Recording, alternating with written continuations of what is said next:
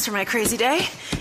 My packed commute, all those unread emails in my inbox. But I'm getting stronger, faster, and pushing myself further every day. I don't care if I'm not like everyone else. This punching bag is the best way to end my day. Whew. Fearless is knowing yoga isn't your style. That's the power of the Blue Cross and Blue Shield Federal Employee Program. Learn more about our healthy benefits at fepblue.org/getmore. This is the Locked On Bengals podcast. I'm James Rapien. On a Tuesday, thank you for tuning in. A lot to discuss. On Twitter, at James Rapien, at Locked On Bengals. Subscribe on iTunes, audioboom.com. So here's how it's going to go this week. We have this show, Wednesday and Thursday show. Going to try to get a Friday show in, and then I will be back next Tuesday. So we'll take next Monday off, and then it's buckle your chin strap because training camp will be here next week. I'm excited for training camp. I hope you are too.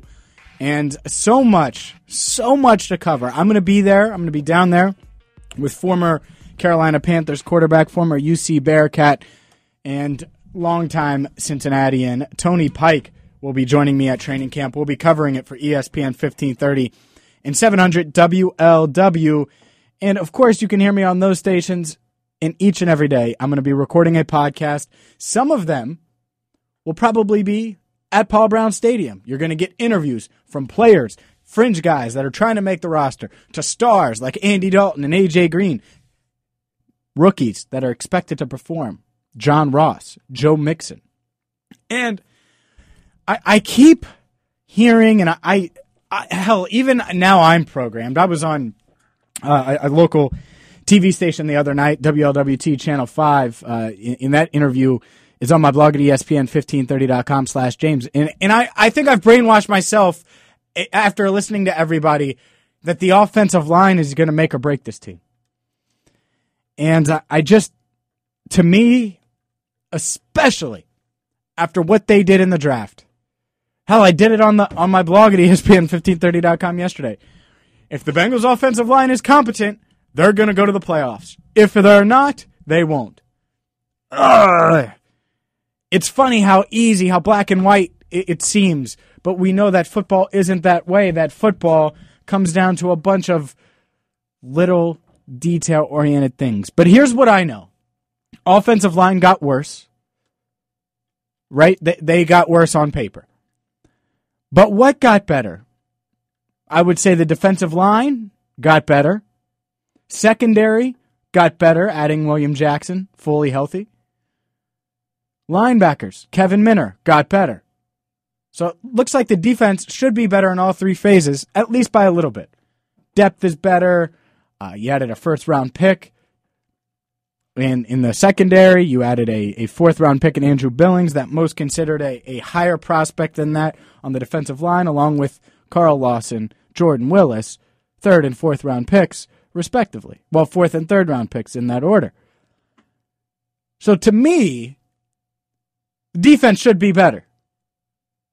Offense should be better.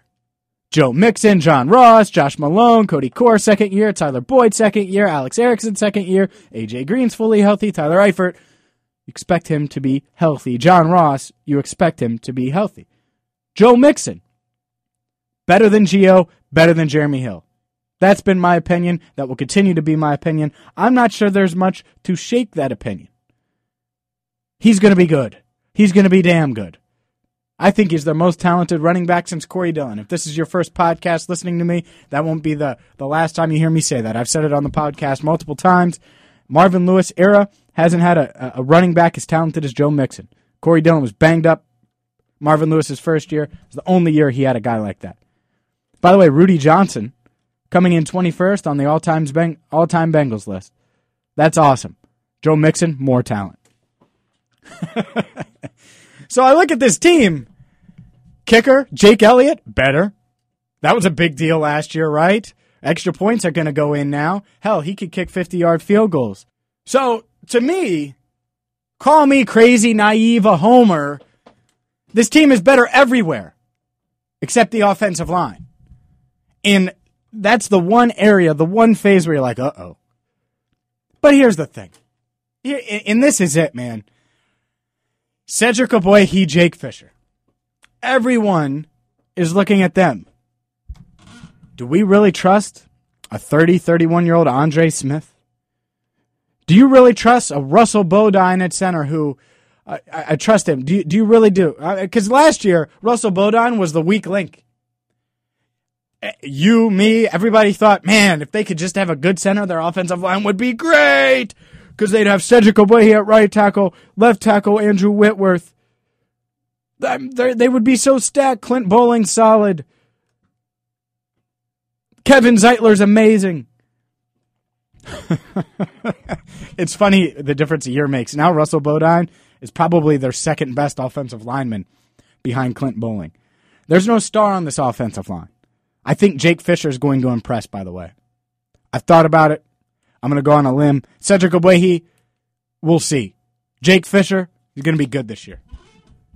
Added weight. You heard Dave Lapham a couple weeks ago. Scroll down on iTunes and audioboom.com. He added about 30 pounds. You can listen to Lap talk about what they've done this offseason. I played a bit of it yesterday, or I played a little bit of it on my blog at ESPN1530.com, rather.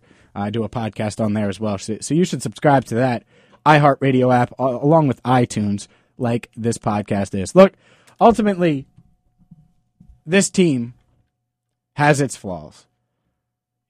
It's relying a lot on a rookie running back in Joe Mixon and a rookie wide receiver in John Ross to have an impact on offense.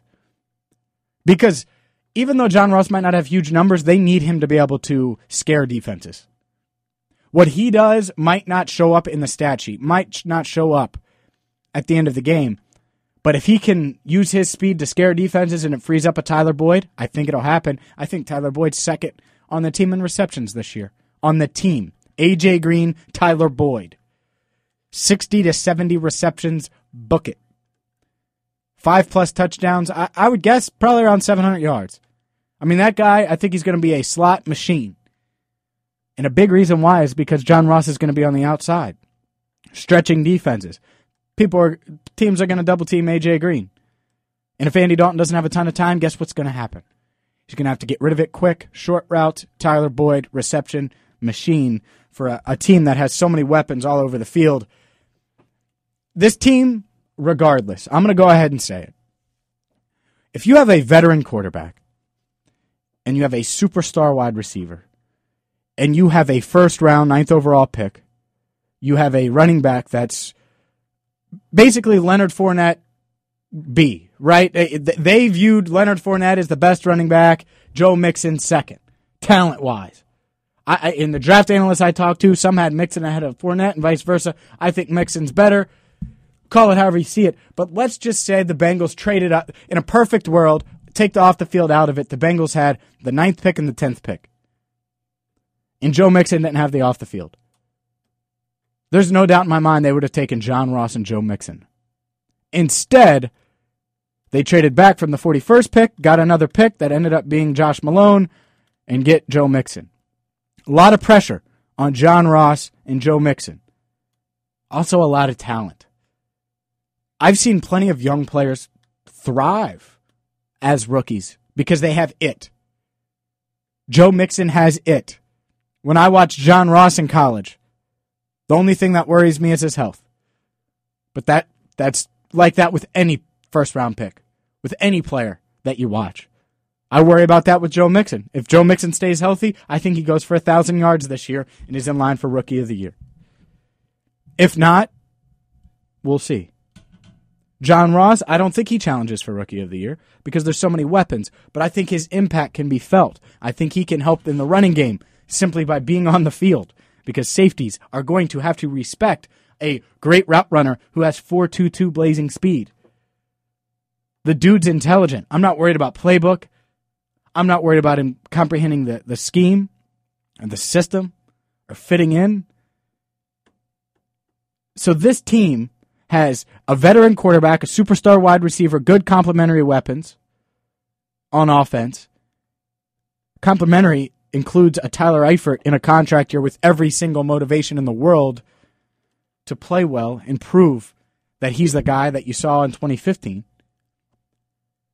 And then on the other side, you have Vontaze Burfict leading a defense in great shape, leading a defense in a contract season.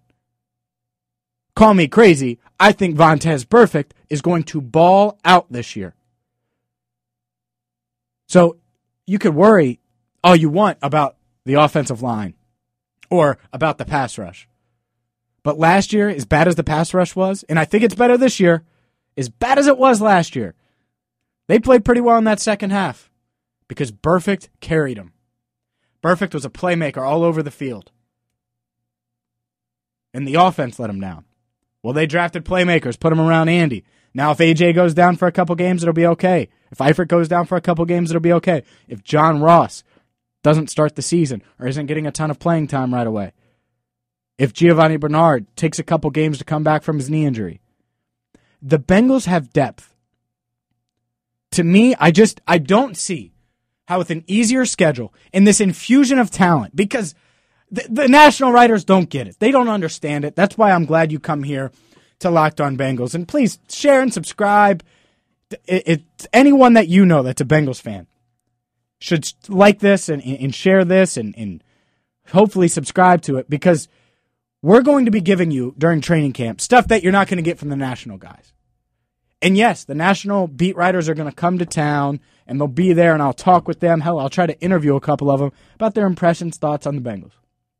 But let the Peter Kings, I'm talking about the real big shots, Peter King, mmqb.com, those guys. But ultimately, this team, and I think I look at it pretty objectively. If you heard me last year, I was very critical of the Bengals. Very critical of what they did. We're very critical of Ken Zampese and Andy Dalton. How did they get worse? They got worse on the offensive line. Anywhere else? To me, if you get worse in one area, but every single other area is better, easier schedule, veteran quarterback, A.J. Green's healthy, Tyler Eifert's healthy, they're better everywhere. So we could freak out about the offensive line and be really dramatic about that one sore spot. And then we could look at what happened with Russell Bodine last year. He was the weak link. Oh, my God, Russell, what is he? Second best offensive lineman they have now. And he was pretty good last year. Not bad. If you listen to our recap season and review with Joe Goodberry, by the way, he will be back this year, I believe. Got to confirm that with Joe. I assume he will. But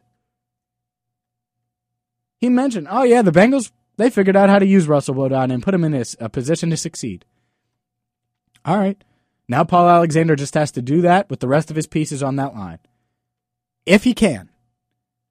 I don't see where this team got dramatically worse outside of offensive line. I don't think they got worse anywhere. Anywhere. And yes, there could be some injuries. There's also more depth. There's depth everywhere. The defensive line, depth there now. Linebackers, a little more depth. Vinny Ray might not even be a starter. Nick Vigil, more athletic. Kevin Minner, contract year. Vontaze Burfict, contract year. Linebackers are going to be flying around, man. They're going to be flying around.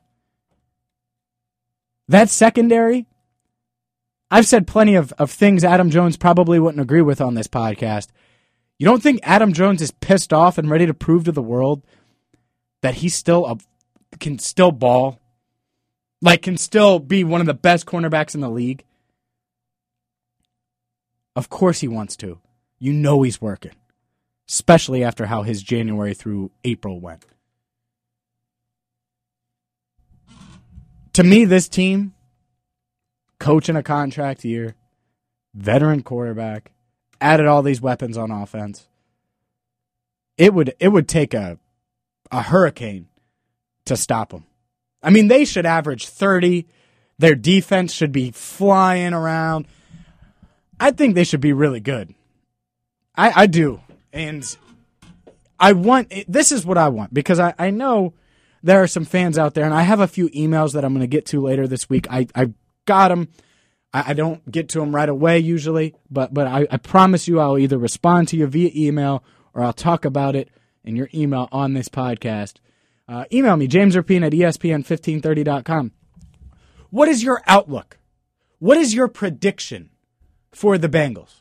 I haven't seen them in training camp. And here's another reason why training camp, you might laugh at the idea of covering it every day, but last year the offensive line in training camp looked awful. Like, it just looked bad. And Tony Pike and I covered it multiple times. What was one of their weak links, especially through the first 8 weeks of the year? Offensive line. So, we're going to see some clues. We're going to get an idea of what this team is in training camp. And you'll hear from Tony Pike, and I'll talk to Joe Goodberry. I'm going to talk to a bunch of different players, a bunch of different analysts. You are going to get exclusive coverage here on Locked On Bengals. And, yeah, last year it was, the offensive line, because everyone was worried about wide receiver and what they were going to do at wide receiver. And the one thing that stood out to me was the offensive line struggled mightily. Andy gets sacked 7 times in New York week 1. They somehow find a way to win. That was Andy's best game, maybe of his career. I'm serious. Because that was a game where Andy Dalton is the reason the Bengals won. He didn't have any more like it the rest of the year, but he was the reason they won last year in New York, hostile environment against a veteran team that had a lot to prove, and obviously they flopped. But week 1, Andy's getting creamed. They somehow found a way to pull it out. So, this is what I want you to do. Follow me on Twitter at James Rapien, at Locked On Bengals. Subscribe on iTunes. That's where most of our listeners come from, iTunes. If you don't have iTunes, you can subscribe on audioboom.com. There's also a couple other things. Go to ESPN1530.com/James. Check out the blog. There's going to be exclusive Bengals training camp coverage there, and you're also going to hear it on Locked On Bengals. I'm going to tweet out a bunch of videos of touchdowns, highlights, different things like that. If you can't get to the camp, training camp at all, you'll be able to see that stuff. I'm going to keep you up to date on my Twitter, on the blog, on this podcast. I also have a podcast, iHeartRadio. Just search James Rapien on the iHeartRadio app or in iTunes and subscribe to it. Subscribe to this one. Thank you guys so much for listening. We are going to talk a ton this week. I'm going to get to some of your emails. What do you think the Bengals are going to do? Email me. Until next time, thank you for listening. This is the Locked On Bengals podcast.